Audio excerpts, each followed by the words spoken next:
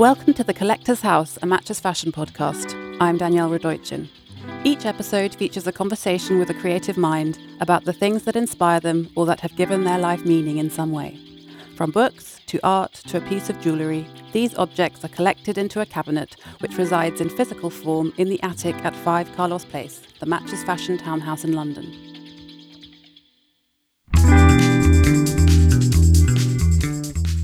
Today I'm talking to Mark Titchner, the British artist known for his work across a range of media, exploring the tensions between different belief systems, and in particular for the way he takes words found in advertising and political propaganda, say, or religious flyers, and gives them new meaning by placing them in a different context. He grew up in the southeast of England before studying at Central St Martin's in London.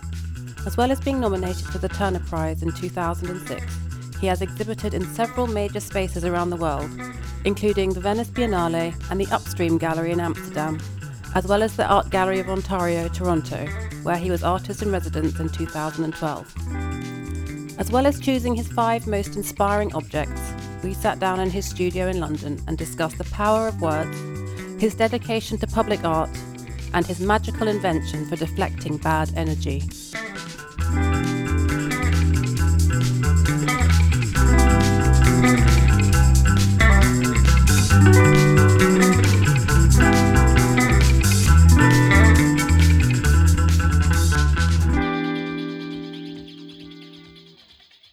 Mark Titchner, welcome to the show. Thank you for having me. And we are here in your studio in southeast London. How long have you been here? In this studio about 4 years, and southeast London about 25 years. So, but I'm not a native. Yeah, because you're from Luton originally. I was born there, yeah, that's where I grew up, in Bedfordshire, yeah. So I came to London when I was 19 to go to St Martin's College of Art and Design. And been here since then. Do you feel like a Londoner now? I do, but then I'm also kind of aware that I'm not really. So, yeah. I think that's what everyone in London is like, sort of. Yeah, I don't know, my parents, or my dad was from North London, and my children are Londoners, and I kind of feel slightly awkward that they've got sort of something that I don't have. But I'm definitely, I've always lived in the south, very short time in East London when I first moved here, but I do feel like a South Londoner. Was there something that led to you becoming? Did you know as a child that you wanted to go into art, or was? Well, yeah, I suppose there's a story about that, which is that I did like drawing when I was little, and I was reasonably good at it, and I guess I would have been about 6. And my mum entered a drawing that I'd done into a drawing competition for Clark's Shoes, which I won, and we got £100 to spend in Hamleys and a weekend to stay in a hotel on Park Lane. That's a pretty good prize. Which is pretty good, but that did sort of begin my career as kind of... Wait, so how old were you? So that's 6. But that kind of led to me doing a lot of these kind of like drawing competitions on the back of cornflakes boxes and in the newspaper and stuff, and we did as a family did pretty well out of that. I mean, we had 2 holidays to America and which we never would have been able to do, but I suppose it was good, but it also I think had a bit of a negative impact on me, because I think it just made me feel a bit like I was being forced to do it. It's like child labour kind of thing. Yeah, the pressure of taking your family on holiday. Well, yeah, and also just like that it became like almost like at that age, even, sort of like it becomes like a professional kind of thing. Like there's an outcome of doing something rather than it just being about and the fun comes out of it. What kind of school did you go to? I just went to the local comprehensive school, which was, it was fine really. I mean, I liked doing art at school, but I didn't really have any. I suppose I was into it, but I didn't really understand how. I didn't know anyone who was an artist, so I didn't really understand how you were an artist. What did your parents do? My dad was an engineer, and my mum was a teacher. She worked in primary schools. So, and they kind of interested in art. They went, but not. We didn't have loads of art around us or books or about art or anything. So, I kind of fell into it.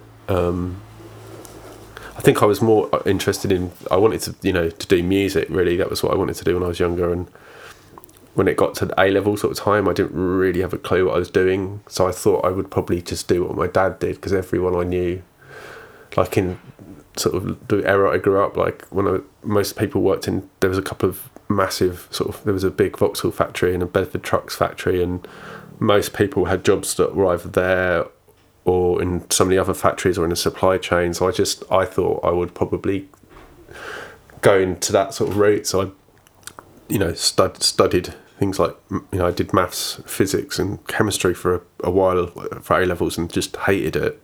And somehow that led me to kind of stop doing that. And luckily the art teacher I got on with said I could join the course late. So I sort of stumbled into it, really. What did your parents think when you said you're going to Central St Martin's? Well, I think I was really worried when I told them actually that I was going to go to do art.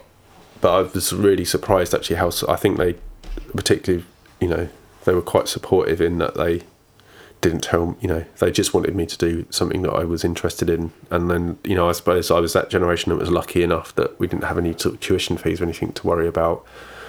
Yeah, I don't really know. I think they're probably glad to see the back of me. This podcast is about things that you put into your cabinet. So one of the things I remember you told me before we started recording was a drawing actually that you did as a child.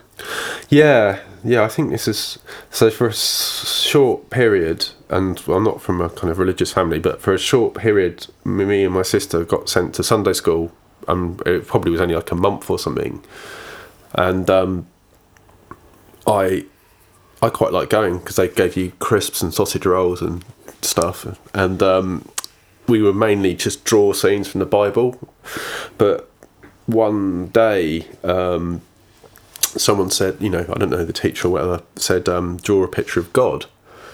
And I still have this drawing, which is, I mean, if I describe it, it's basically a kind of yellow cloud with a beard and a sort of bit of a face.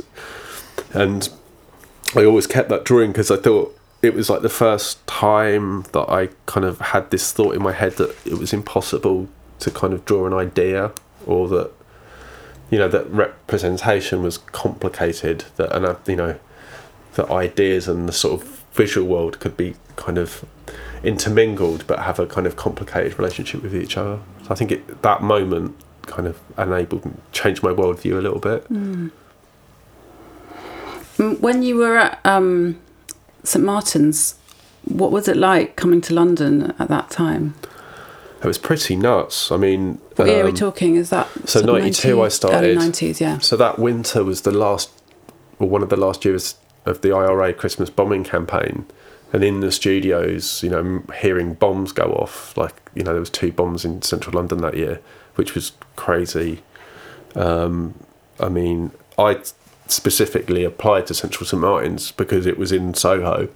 I looked at Chelsea and some of the other schools as well, but and in fact, the day of my interview, like, I had a whole series of crazy things happen. Like, I had someone trying to pick me up at the station, like as a teenage boy, being really kind of like naive and not really understand what was happening. I had like some, alcoholics screaming at me and all this stuff where I was just like, this is brilliant. It just felt like chaos, and I really liked the fact the school was right in the middle of it.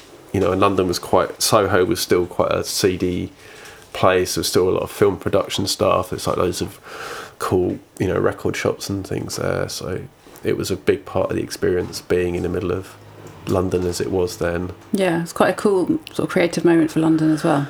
Yeah, I mean, it was sort of during the kind of, I guess the YBAs were kind of famous, but they were still kind of on the ground. They hadn't gone off to sort of, the stratosphere yet. So you would see people around, and the technicians at St Martin's who seemed a lot older than us at the time, but probably were only sort of 5 or 6 years older, were all practicing artists. So through them, kind of got to find out about what was going on and which openings to go to, and kind of education about, the stuff they don't teach you at college. Did you feel like you fitted in? Did you feel like an insider there, or were you more like an outsider? At St Martin's, yeah, I don't really know. I mean, I came with my friends from foundation course in St Albans, and one of them was at Chelsea and one was at Goldsmiths. So I was quite lucky in a way, because I kind of, through them, met students at the other colleges, and then, yeah, I guess, without realising it, it's what you kind of talk, people talk about networking and stuff, but that stuff did happen, and we all were kind of quite aware of what other people were doing, and colleges were competitive with each other, and obviously Goldsmiths at that time was like, the kind of at the top of the hierarchy of stuff. So yeah, it was fun. What else would you put into your special cabinet? What do you like? What have I got for you? What about this tape? Oh yeah, the tape. This is another kind of like reminiscence type thing. So I've got a This is going to take a bit of description. Yeah, old-fashioned reel-to-reel cassette tape, not the sort of mini cassette tape. So this is one from the kind of early 70s. So it's about 15 centimetres wide on one reel, and this is this is a tape from my childhood. My mum had a reel-to-reel tape player, and a collection of, I don't know, I think a lot of the tapes had recordings of her sort of singles on, and then my dad's kind of collection of quite obscure sort of old blues and jazz music. And at the end of the tapes, my mum would record my sister and I singing, and on one of these tapes is one of these recordings, and that was my first experience of hearing my own voice. And I think I work a lot with text and the idea of the voice and speech, so this is quite important to me, and I was absolutely kind of horrified, I think like a lot of people, when I first heard what I sounded like. So I kind of made sure that I tracked down all of these tapes, so I have them in my possession, even though they kind of slightly traumatised me. I know where they are. No one else can get hold of them. No. It looks amazing. They're nice objects. The tape deck weighs a ton. Like if you dropped it, you would break every bone in your foot. It's quite terrifyingly, I don't know, unusable. Like if you want to rewind something, it takes like 10 minutes to get back to the beginning of the tape. But I suppose with all those things, it made it kind of a little bit special that it was such a difficult machine. What about this thing, you mentioned words, and obviously you're well known for your pieces that feature words that are sort of floating in space in a way, that you take from loads of different reference points, whether it's flyers or propaganda or religious tracks. Or religious tracks, indeed. Where did that come from? When did you first start thinking of doing that? Well, I think when I left college, I had this idea of the kind of art that I wanted to make, and I wanted to make stuff that you could kind of be inside. Like I don't know why, but I'm not very good at small scale things. I don't find myself very comfortable doing that. And as with most people leaving college, I didn't really have a big, obviously had a tiny little studio when I eventually got one. So I had to think of a way of working. So I started making pieces where I was going into galleries and painting directly on the walls.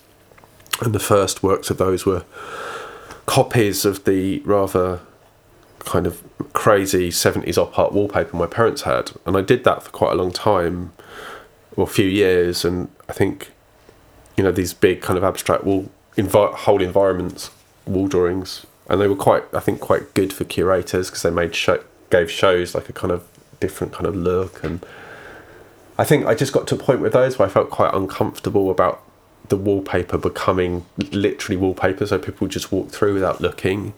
And I tried to think about how I could stop that process. And eventually, I have a very clear memory of this thought of kind of thinking, well, what can I do? And just thinking, well, if you write a word on the wall, like there's that moment when you stop and you read it, and then maybe your brain then kicks on and says, does all the interpretation, but there's that moment where you just sort of open your brain and the word goes in. And I just thought, well, that's so powerful, that moment. And obviously, everything has, the whole world's kind of is filtered through language. Everything, every object, every emotion, everything comes back to us in words. So it kind of tied in a lot of, I suppose, disparate thinking that I'd had about philosophy or alternative technology or all these kind of things.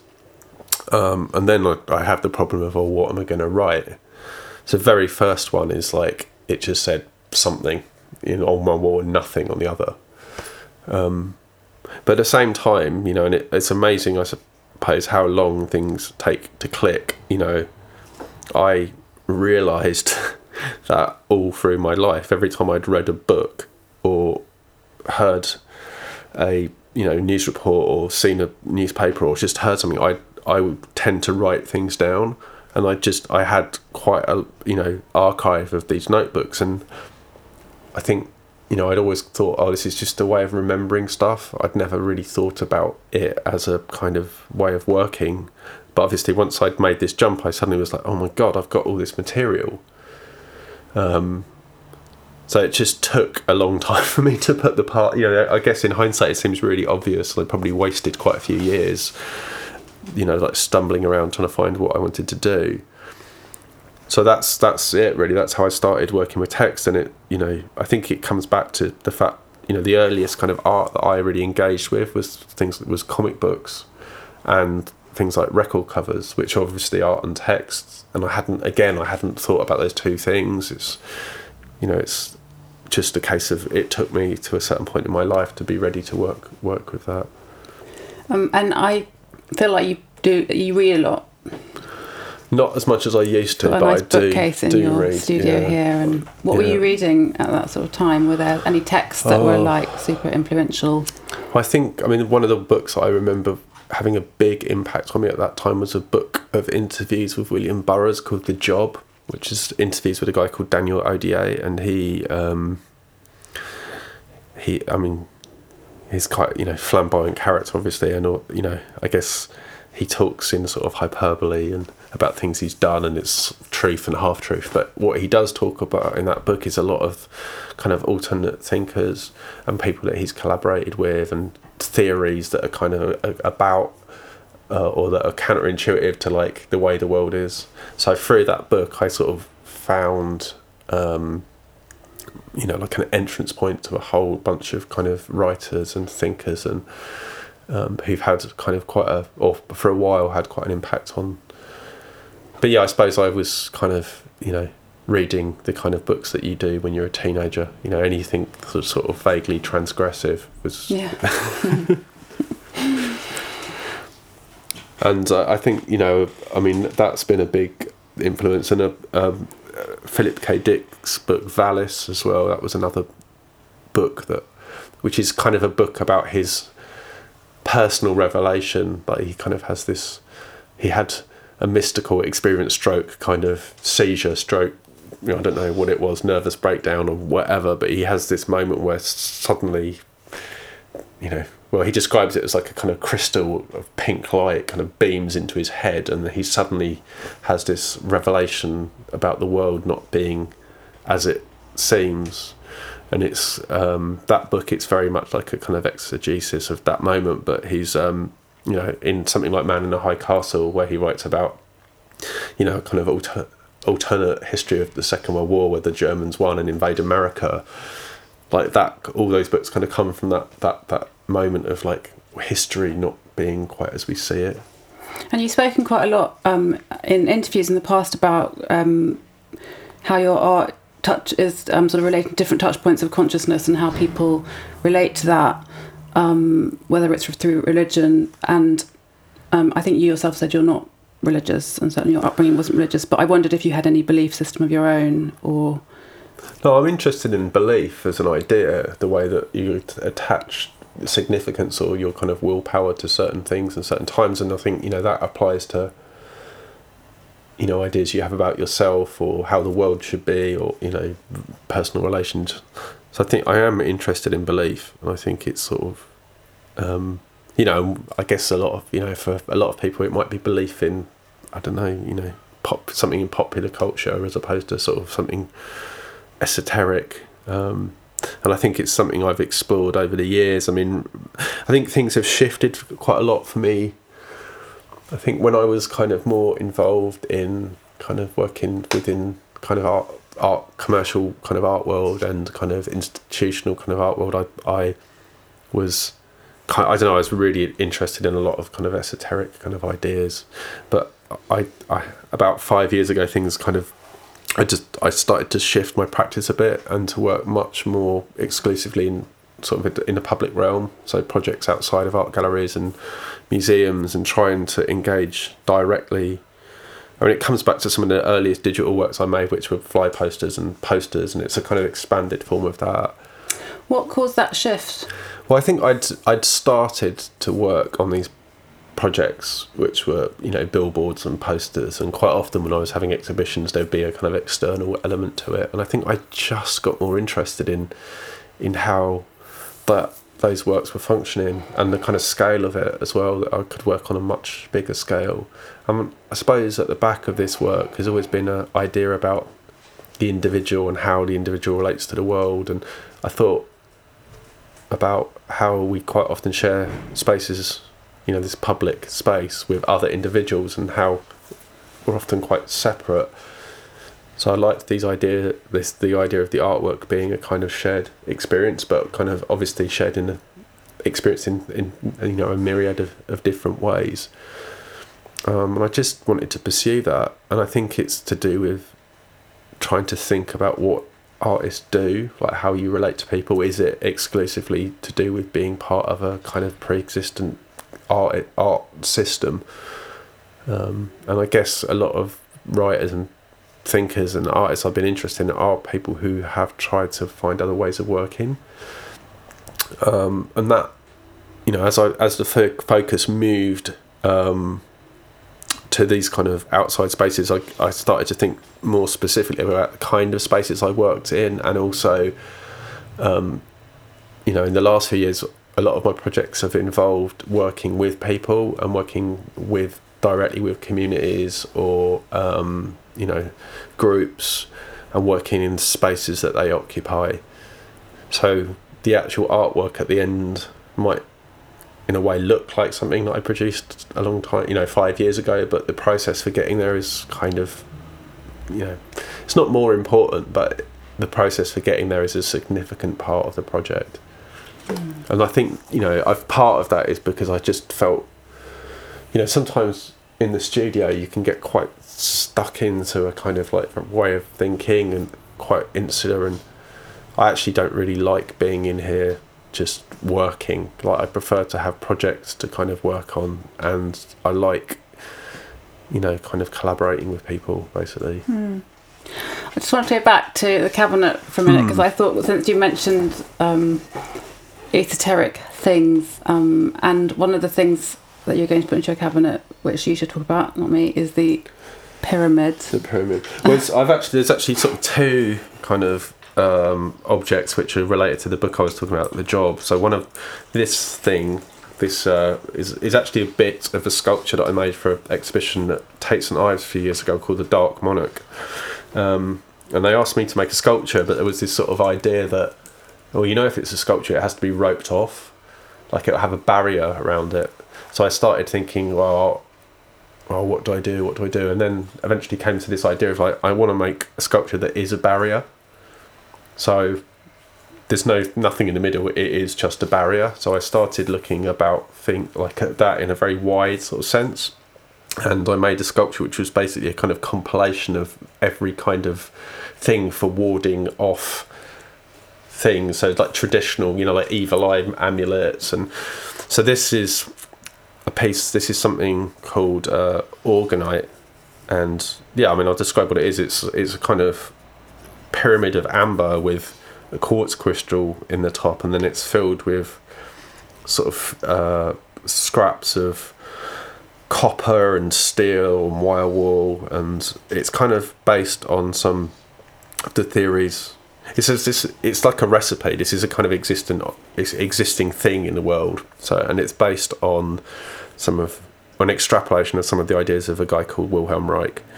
and it's basically for absorbing negative, that's probably not quite the right word, toxic kind of elements in the atmosphere. So stuff like environmental pollution, microwave energy, and I guess now probably Wi-Fi or. Yeah.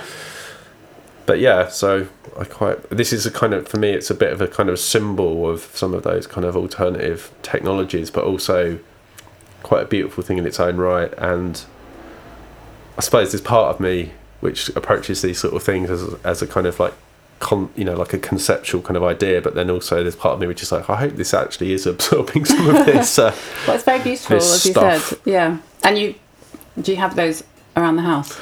I have one in the house. Yeah. Yes. Yeah. I mean, again, I'm not quite sure whether it's there for what purpose. Whether it's there to kind of protect my family from the perils of absorbing Wi-Fi, or just because I like what it looks and what it symbolises. I mean, one of the other objects as well, which I guess is related to that, is this sort of paper slotted device over there, which is a dream machine. And it's something you've made before out of different materials. Yeah, I actually made some sculptures with that as a kind of component. I mean, that one it's looking a bit sad now, but that was my sort of working studio kind of one. It's basically like a kind of homemade strobe light device. So you look at it with your eyes closed, which I always thought was really interesting, and then the pressure on your eyelids generates like different colours. So it's a bit like, if you're in a car and you go past like trees and you get this kind of coloured flashing, and that's actually what the guy who invented it, Brian Geisen, it was his experience, going down a road in France with these kind of like cypress trees and just having this moment of kind of leaving his body. But yeah, so you would watch that with your eyes closed, and it was the flicker rate would help you into kind of an alpha state. And you'd be, the idea is that you kind of have lucid kind of dreams or visions induced by this light flicker. Is dream something that is of interest to you and your work? Do you think about all the subconscious?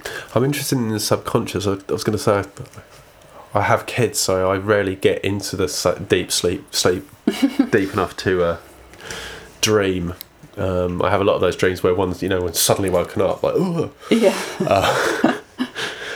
But yeah, I think I'm definitely interested in kind of psychology. It's weird how when you have that different kind of sleep, because you have kids, it's like a lighter sleep, so the dreams are quite different as well, aren't they? Yeah, and I think actually when you do have a more intense kind of deep sleep and the dreams from that, it's quite a shock actually to remember how immersive that space is. No, unfortunately, I mean, I'm a pretty bad sleeper. I always have been, and I think having small people around has kind of only amplified that. So.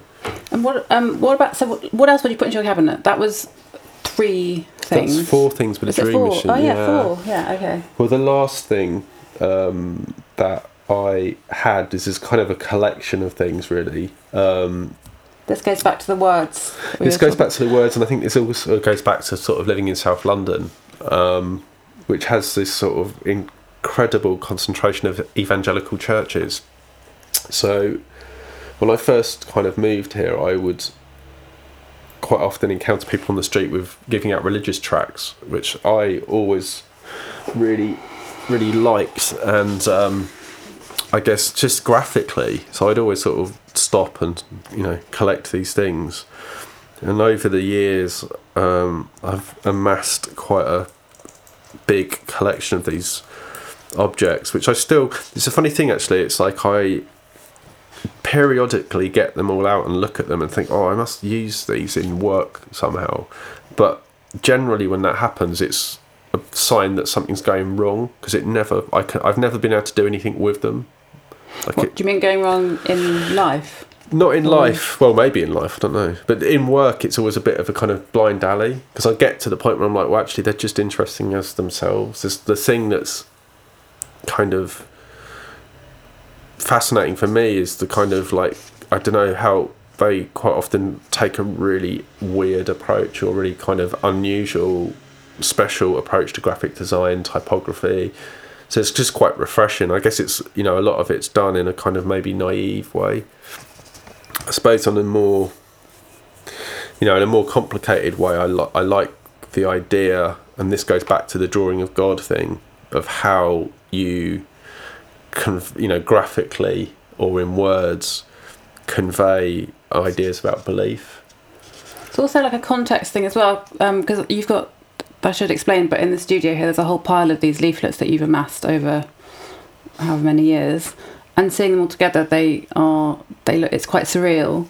And there were different flyers about like or help, how to help people who are depressed, or invitations to some sort of religious or Christian ceremonies and that kind of thing. But it reminds me a bit of, and I was going to ask you about what your thoughts were on this actually, the internet, because when you're browsing things online, you can get a similarly disconnected experience by looking at everything that appears to you out of context. Mm-hmm. And some of them are in the form of memes or words, almost similar to the way that you use your words. And there's that I was just going to ask you about this whole thing of sort of decontextualized words and how the meaning changes. Well, I think that's something that when I started working with found text, I was really interested in the idea of what happens when you take a voice from one place and you put it somewhere else. So one of the first text-based pieces I made said, "Why is there something instead of nothing?" which was a line from a alternative country song.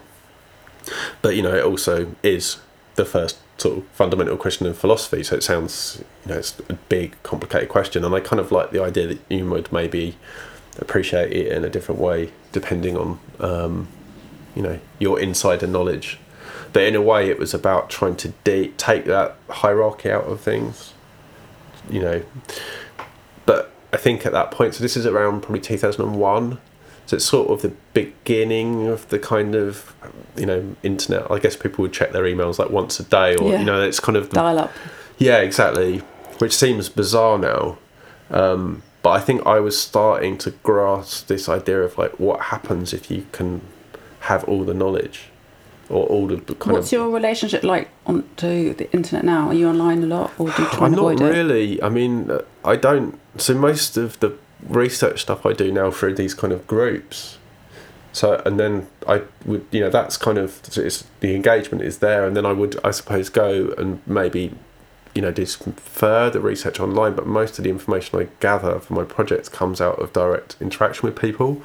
And I don't really, I mean, it's funny because I do, the only thing that I engage with in terms of social media is Instagram, just because it doesn't require any writing. Like, I think that was like Twitter to me. People will say, "Oh, do you Twitter?" And I was like, "Well, no, of course I don't," because like words are really important to me, and I don't want to give them away. Like, I really struggle with the texts. Like, it takes me a long time to come up with not very little. So the idea of kind of writing stuff that could be used in work, I wasn't into. But I am interested, I do, as a way of archiving projects, Instagram's really good because it's just straightforward, it's simple, it doesn't require any web design. I mean, I guess there's a problem with the kind of like aspect of it as an engagement. Do you let your kids browse? No, they're not really. The only time kind of to go online with them really is for school projects. Ironically, the last one we did was about internet safety. It's kind of. But I am very much aware that they watch stuff on Netflix, and they are completely digitally native, and I'm sure it is only a matter of time. But I'm quite happy for the moment for them to not engage with that. What do you think about the art world today? We were talking before about commercial art as opposed to you were talking about the big institutions. What are your thoughts on the state of it today? I'm thinking about like frieze and dominance of things like that. There's massive commercial art fairs, because to me it seems like your approach seems to be almost trying to burst that bubble, which some people might see as quite pompous. Well, I don't think I'm trying to burst a bubble. I mean, I'm just not involved in it really. But is that a conscious choice? Who knows? No, I mean, I exhibited at Frieze for probably the first 10 years of Frieze being there, so it's not like I haven't engaged with it. It's just, at the moment, I don't work with a gallery in London that does, or work with a gallery that does fairs. So there's, and actually one of the reasons I don't is because I worked with a gallery for nearly 20 years who was, they started off as very independent, and they wound up, the gallery formal gallery space side of things last year because of the way art fairs have affected the art market. The Vilma Gold. Yeah. So, that was, and I think all of, the artists completely understood that position, because, it's for small galleries, it's a high risk to travel around the world, paying a huge amount of money to be part of fairs, and not sell work. You get into debt very, very quickly, and also it's a sort of constant kind of turnaround of you go there and then you go there, and and that is what has happened in the last 15 years or so. That didn't used to be the case. You'd have a few fairs, and now it's it's a massive business in its own right, down to the shipping and all of that stuff. And I think it will, I think everyone knows that it will kind of reach it doesn't need anyone to burst its bubble. I mean, it is a system that's struggling with itself at the moment. But I think as a spectacle, it's been fantastic for in terms of for the general public to actually really be exposed to a lot of contemporary art and see the diversity of it, to the point where now you go to Frieze and there's the sort of queues around the block to pay £50 or however much it is to get in. It's just, it seems unthinkable, because I remember at the beginning, there seeming to be like a general sort of sense of like, is this going to work in London? Is this going to work? And obviously it's been a massive success, and now there's all kinds of fairs happening here. And what about the work that you're involved in now? Well, at the moment, I suppose the two main strands of what I'm doing is I am working on a couple of public art projects in terms of like commissioned permanent sculptural works in London. One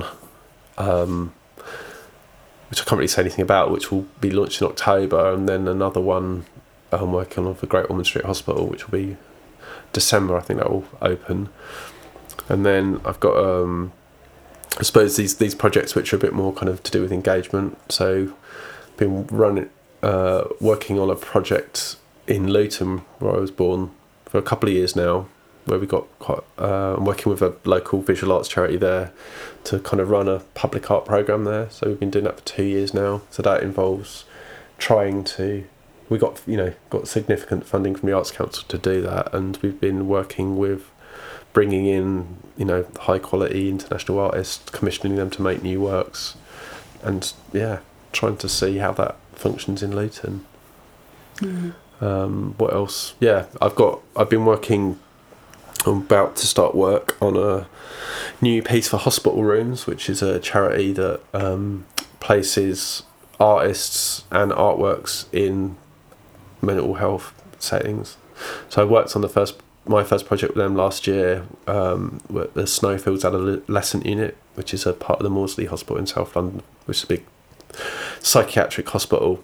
And I worked on site there for a week making a wall painting. So that was with some of during that time working with some of the people on the ward as helpers, assistants.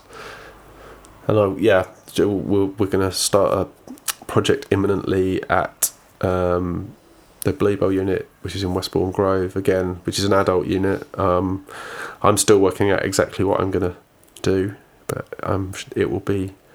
They've been intense projects there. I mean, I think those and similar kind of projects I've done where you're in an environment where you kind of really feel, I don't know, the weakness of art, but also that it can be of real value. What do you mean by the weakness? Well, it's like there's things, people with serious, conditions in real pain, and you're very much aware of that. It's just the weight of the situation. But I think it's difficult, but it feels like a really positive thing to do. And I think the whole project is about showing some investment and care in those spaces, because obviously it's NHS sort of spaces, so typically you go in and the staff are working really hard, but the places are, they need a good lick of paint. They just need to be they need to feel a bit more positive and a bit more cared for, and I think the project does that, and also because I haven't met an artist who isn't a supporter of the NHS, so it's a good way of us collectively supporting that. And then there was the other. I read about your Journeys Festival project as well, which is another thing you've been involved in, which is well, that was originally commissioned for Journeys International Festival by Artreach last November in Manchester. So that was a project working with a group called United for Change. It's an advocacy group for asylum seekers and refugees in Manchester. So I met with them over last summer and talked to them, tried to understand a bit about the difficulties of their situation and some of the, terrible things that people have experienced, both where they initially left and also in the UK. And then produced 4 works based on those conversations, which were, large-scale prints, which were displayed in Manchester, and actually just reconfigured that. So the works are on exhibit in St Helens now, because it was Refugee Week a couple of weeks ago. So we worked on with Pathway Arts, which was the facilitators throughout, worked in Manchester, worked with them on finding new sites on the external of libraries in St Helens.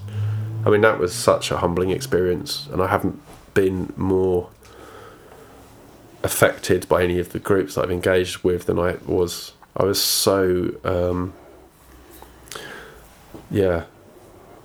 I was so worried about the artworks for that, to be honest. So you took words from some of their text messages, was that right? The way that it worked really was to do with the tone of what they were talking about. And you have to remember, a lot of these people are very educated people, and I was surprised as well, because I'm hearing about some experiences they had. Were you talking to them in English or through a translator? Yeah, everyone speaks English. Again, it's like humbling, this is people from all kinds of backgrounds, and I thought people were going to be, there's a sort of anger because the system is so painful for people, but they're also kind of, at the bottom of it is people who generally want to be in the UK more than anywhere else, and they want to work and they want to pay taxes, they want to contribute and all of that stuff. So even though there was a sort of still kind of like a respect there, which I found quite confusing. I was just like, why aren't you angry? Well, we are angry, but we also still really want to be part of this place. So that kind of rang through a lot of what they were talking about. And initially I thought, well, I'll start the idea of that work is basically to take a voice which is unheard and put it in a space where you might find advertising or some sort of authoritarian message, so it's shouting at you as loudly as possible. And I wanted it to be really direct. So which are the public spaces or buildings that these words are going to be? Those were on. One was on the museum, National Football Museum in Manchester. One was on the People's History Museum, and then we had some which were just in public squares. And they all start with this phrase, which was like, "Listen to me," because initially they all said, "Please listen to me," because everyone was so kind of always so polite, and I thought this sounds like a bit apologetic, and I just wanted to be forceful. And then I think I just looked at some of the themes that were coming through, things that people could relate to. So like if just basic human things like being scared, or kind of wanting to work, or the sort of mental anguish of uncertainty. So they say things like, listen to me, I'm human, I'm scared. Or listen to me, I want to work, I want to pay taxes. So it was a way of just trying to, I suppose what I did was take lots of different things that were said and kind of try to make this sort of synthetic kind of hybrid voice. And I think I was so nervous about what the group thought. I did make myself ill with worry to the point where I was in bed with a fever, and I had to sort of Emily, who like works for Pathway Arts, took the artwork up and presented it to the group, and I was waiting for the phone to ring, kind of like, they're going to hate it. And they were really positive about the project, and so that was a big moment. Wow. But I think you do, in those sort of situations, you really do start questioning the value of what artists do. And I think it was affirmative to feel that, they as a group who've been through so much still felt there was something to be said for making these kind of projects. Since, no one once said to me, which is what happens quite often, who's paying for this? Why don't you get a dialysis machine for the local hospital? Or, there's this whole thing of making an equivalent, whereas, for them it would have been very... We didn't have a big budget, but we could have contributed that budget that we did have to legal fees or, something. But no, that conversation didn't come up from them because they saw the value of what was being done. And what about, finally, what are you planning to do over the next few years? Or do you have a plan? Or is there anything you'd like to do that you haven't done? Well, actually, what I would like to do, which I don't know if I'm going to get the opportunity to, is I've been running headlong into these sort of projects for about the last 5 years, and I would kind of like to sit back and do a little bit of work on what it is that I've actually done and how it's worked and what hasn't worked. So I guess that's a more kind of research type idea. Like, I'd like to, maybe do some writing about it. I don't know whether that will ever happen. I tend to sort of, opportunities come up and you think, oh, that's an... When was your last solo show? The last gallery solo show. The last time I did a show in a commercial gallery was it just after my son's birth, so in 2010. But I've done sort of institutional gallery shows more recently. So the last time I put everything in a kind of like gallery, institutional kind of art centre type setting was in 2014, and since then I've just been concentrating on these kind of public things, and I think...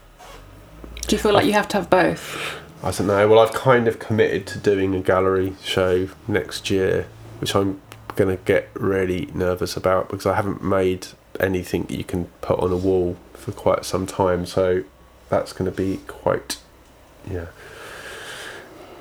a different set of worries, but it will be a bit of a relief as well. Like, a lot of these public things are very complicated, even... You mean it'll be a relief to make it?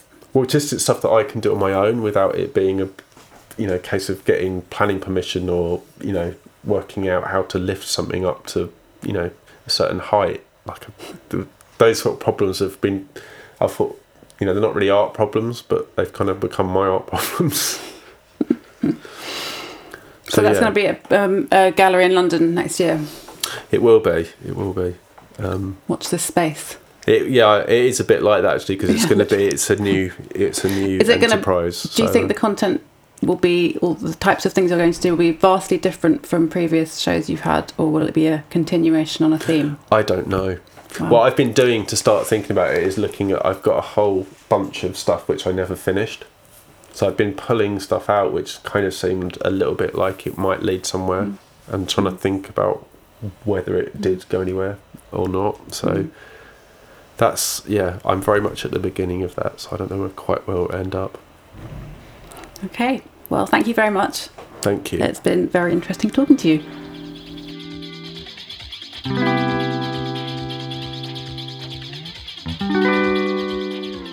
That was an episode of The Collector's House, a Matches Fashion podcast. You can find more episodes and more about 5 Carlos Place on the Matches Fashion website, and you can join the conversation on social media by searching for @MatchesFashion, @MatchesFashionMan, and the hashtag 5 Carlos Place. Thanks for listening.